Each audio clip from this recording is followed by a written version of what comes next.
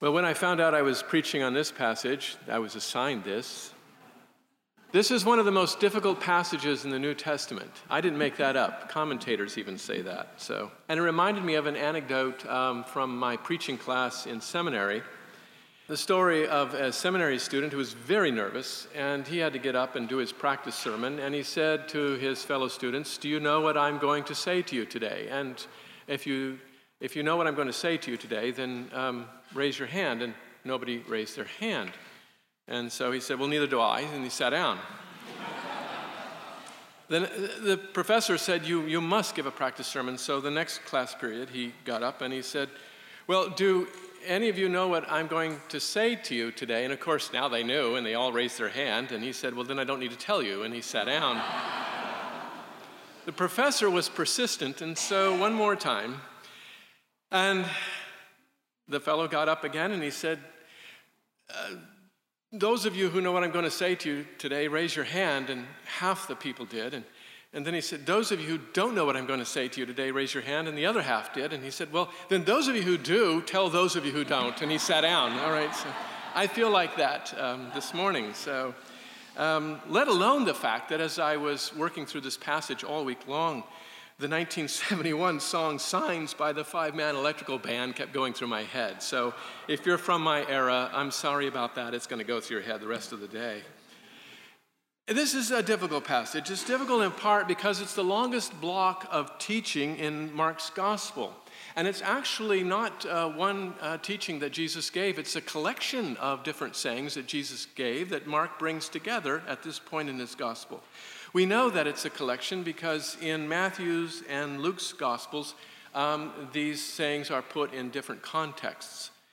So the fact that these sayings are not in their original context makes Jesus' words actually somewhat difficult to understand. Then when you read these verses, you may be thinking that Jesus is predicting the end times. But actually, he's not in this passage. He's speaking to his disciples about their present situation that they find themselves in, and how what is coming in their immediate future is like that which is going to come when the judgment comes and the day of the Lord comes. And that's why you find the word "these" in this passage. Tell us when these things are going to happen. Look at these great buildings. And in the Greek text, not in our English translation, what about these birth pangs?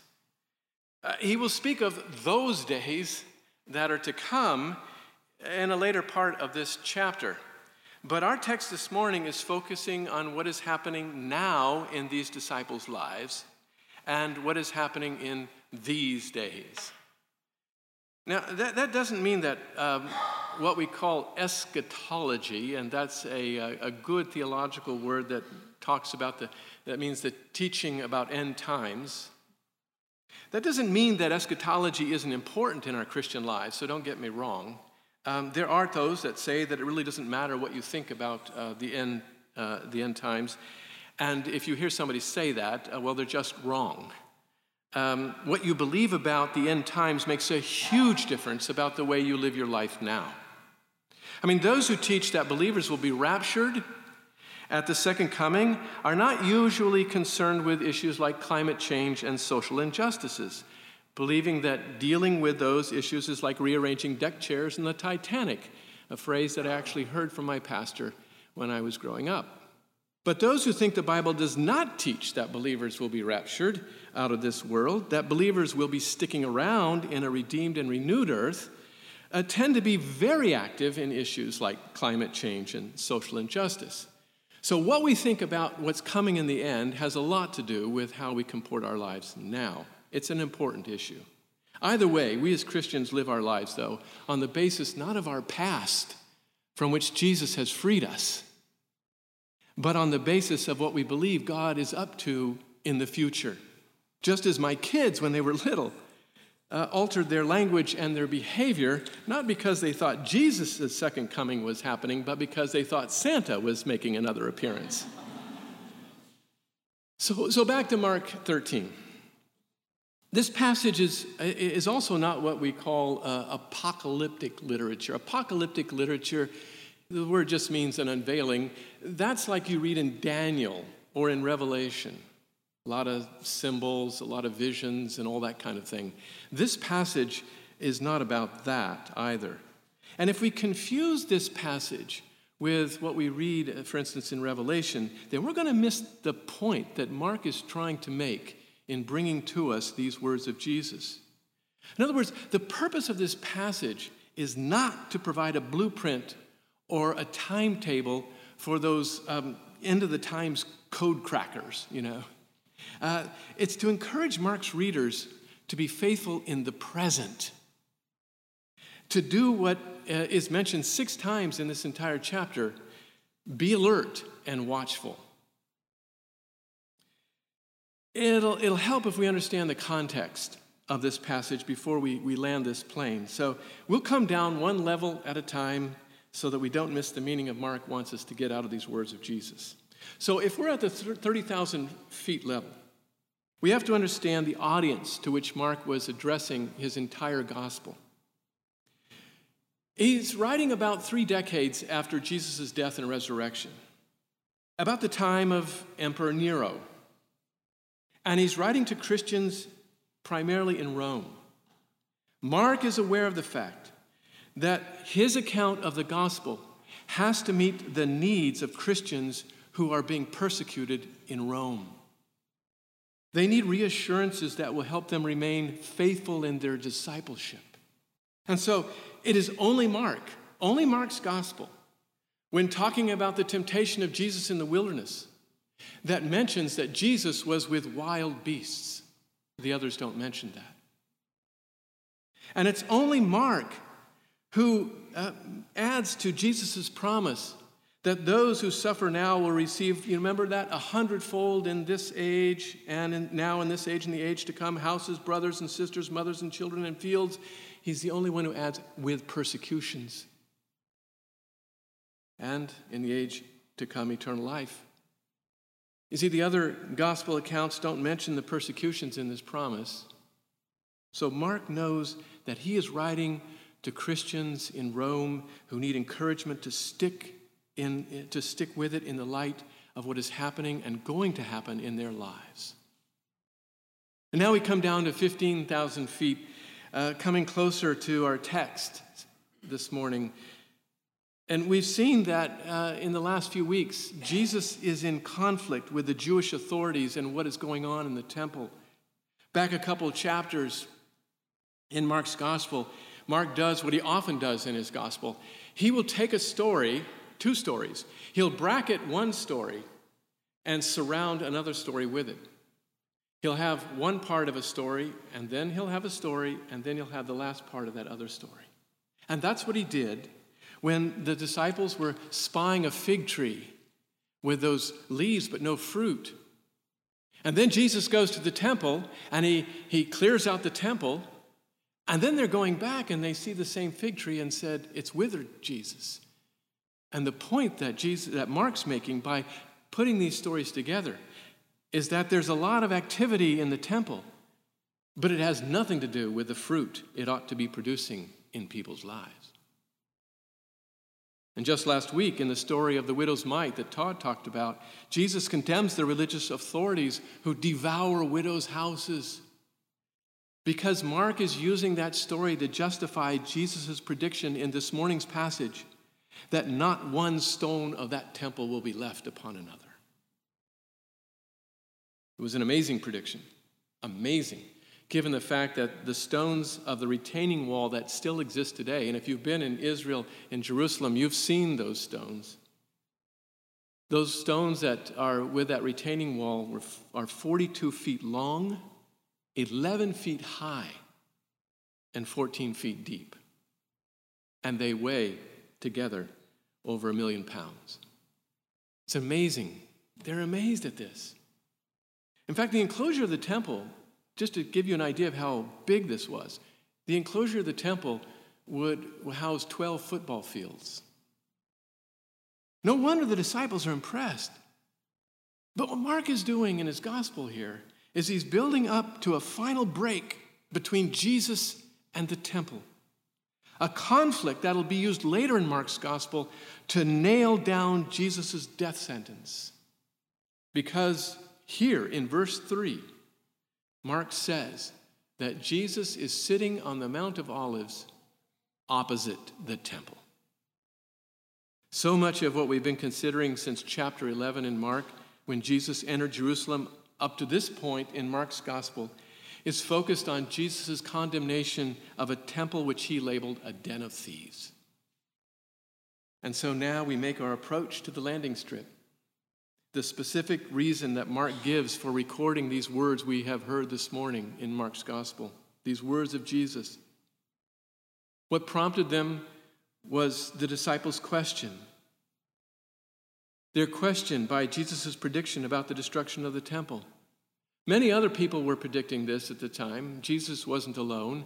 Many could foresee that, yes, Rome is going to come in and do some damage. And indeed, in 70 AD, Caesar ordered that the whole city and the temple be razed to the ground. When will these things be? When will these things be, this destruction of the temple, Jesus? And what will be the sign when all these things are about to be accomplished? Well, Jesus' answer in Mark's gospel is divided into two sections. Each one begins with the same Greek word that, unfortunately, in our translation, doesn't remain consistent. In verses 5 and 9, it's a word that is sometimes translated in translations, see, or beware, or be on your guard, or maybe best, be clear in your own minds. Be clear in your own minds. In other words, Jesus' description of what is coming in these disciples' lives sounds a lot like the summary of the news that we hear daily on CNN or Fox or NPR. Jesus is telling us, look at those things in a way that might be different from the way that CNN, Fox, or NPR look at them. So what events is he talking about? What events should we look at differently than maybe those who are not disciples of Jesus look at? Well, he says that there will be threats from within the church. That's in verse 6. There will be threats from within the church. And this actually happened in the years before the Jewish revolt in 66 AD that finally led to the destruction of Jerusalem in AD 70. Many came along and made claims to be messiahs like Jesus. And that goes on today as well. In other words, we're exhorted to be alert how religious claims are made. We need to ask if those who say that they represent the God revealed in Jesus Christ are really representing Jesus Christ. Or are they merely using God words and Christian credentials for ulterior purposes? A lot of that is going on today, even in our political discourse. And one way to test those claims, let me suggest to you, is to ask this question: do the claims being made or the words being spoken match what Jesus taught in the Sermon on the Mount? You can always use the Sermon on the Mount as a litmus test to see if the credentials are being misused. And Jesus also said in this section that threats will come from international conflicts, wars, natural disasters. Those affect believers and non-believers. Jesus talks about those in verses 7 and 8. And that description fits every age, right? But he was especially speaking to the disciples again in this context. The first generation of Christians who would be persecuted under Caligula and Nero, who experienced famines that we hear about in the book of Acts, and who lived through natural disasters such as that which happened to Pompeii. Again, it's the 6 o'clock news, and it happens in every generation. But Jesus says, look, keep your head up. Don't panic, because these kinds of things are just the beginning of the birth pangs. Think about that image. Birth pangs are not the end of anything but childlessness. They are the beginning of new life. Yeah, Jesus describes events that will continue until the kingdom comes in its fullness. But what Jesus is saying is they don't mark the church's annihilation. In fact, they have to do with the church's life, with its flourishing existence in this world. These are the beginnings of new life. And then Jesus, if you thought, it's okay, Jesus, I've had enough. We've heard enough, turning off the news. Nope. He goes on. And in the next section, he talks about threats not only within the church now, but against the church in verses 9 through 13. He's telling us that, look, disciples should have no illusions about life with Jesus. Trials and sufferings and persecutions are not exceptions in the Christian life. Jesus says these are going to be norms. In fact, I've said this before. I think Jesus would make a terrible evangelist in a crusade. Right? His appeal would be, come forward, and you will suffer. And you may lose your family, and you may lose your possessions, and you're going to lose your life. Come follow me. And this is what he's saying here. But even though these are not exceptions, these are norms, what he is also reminding us is that these are times of opportunities when we are going to be empowered by the Holy Spirit to declare our faith before others. Trevecca and I witnessed that in our several trips to Sudan. Pastor Arozu, whom we met, told us about being arrested just for being a Christian in Khartoum, Sudan, an Islamic dictatorship country. Just because he was a Christian, he was arrested for 70 days in prison. And during that time, he said he just shared with his fellow inmates the gospel, and then he was released. And then there was Pastor Idris. We saw him in 2 different trips. After the first trip, we found out in the second trip, as we talked to him, that he had been taken in southern Sudan, where he lived, to a ghost house and tortured for 2 weeks, to the point that he wanted to die. And then he was finally released. And he was in Khartoum, and we were with him that time because he was seeing doctors who were repairing his body. But you know what? He went right back to ministering to the widows and children of families in southern Sudan that needed to be cared for. By the way, when I hear Christians in the U.S. claim that they're being persecuted because they can't say Merry Christmas, I want them to visit places like Sudan and understand what being persecuted for their faith really means. We're not persecuted.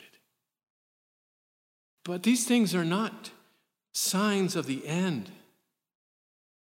They are not signs of the end. They are signs that go with the faithful proclamation of the gospel. Signs that go with the faithful proclamation of the gospel. Beatings, trials, betrayal. In other words, we share as disciples the same fate as Jesus Christ. The disciple is reminded that just as what God has already done when Jesus was betrayed and tried and mocked and lynched, she can trust what God is doing now and going to do in the future.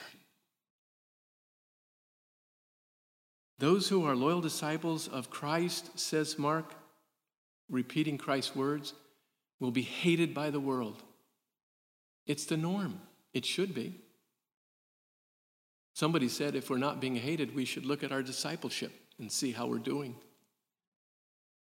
Hated because in their loyalty, disciples go against the grain of the world in their obedience, blessing those who persecute them, praying for their enemies, turning the other cheek when they're struck, returning good for evil, refusing to hate, caring for the imprisoned,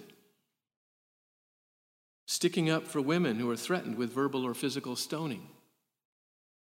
Why? Because loyalty to Christ trumps every other loyalty.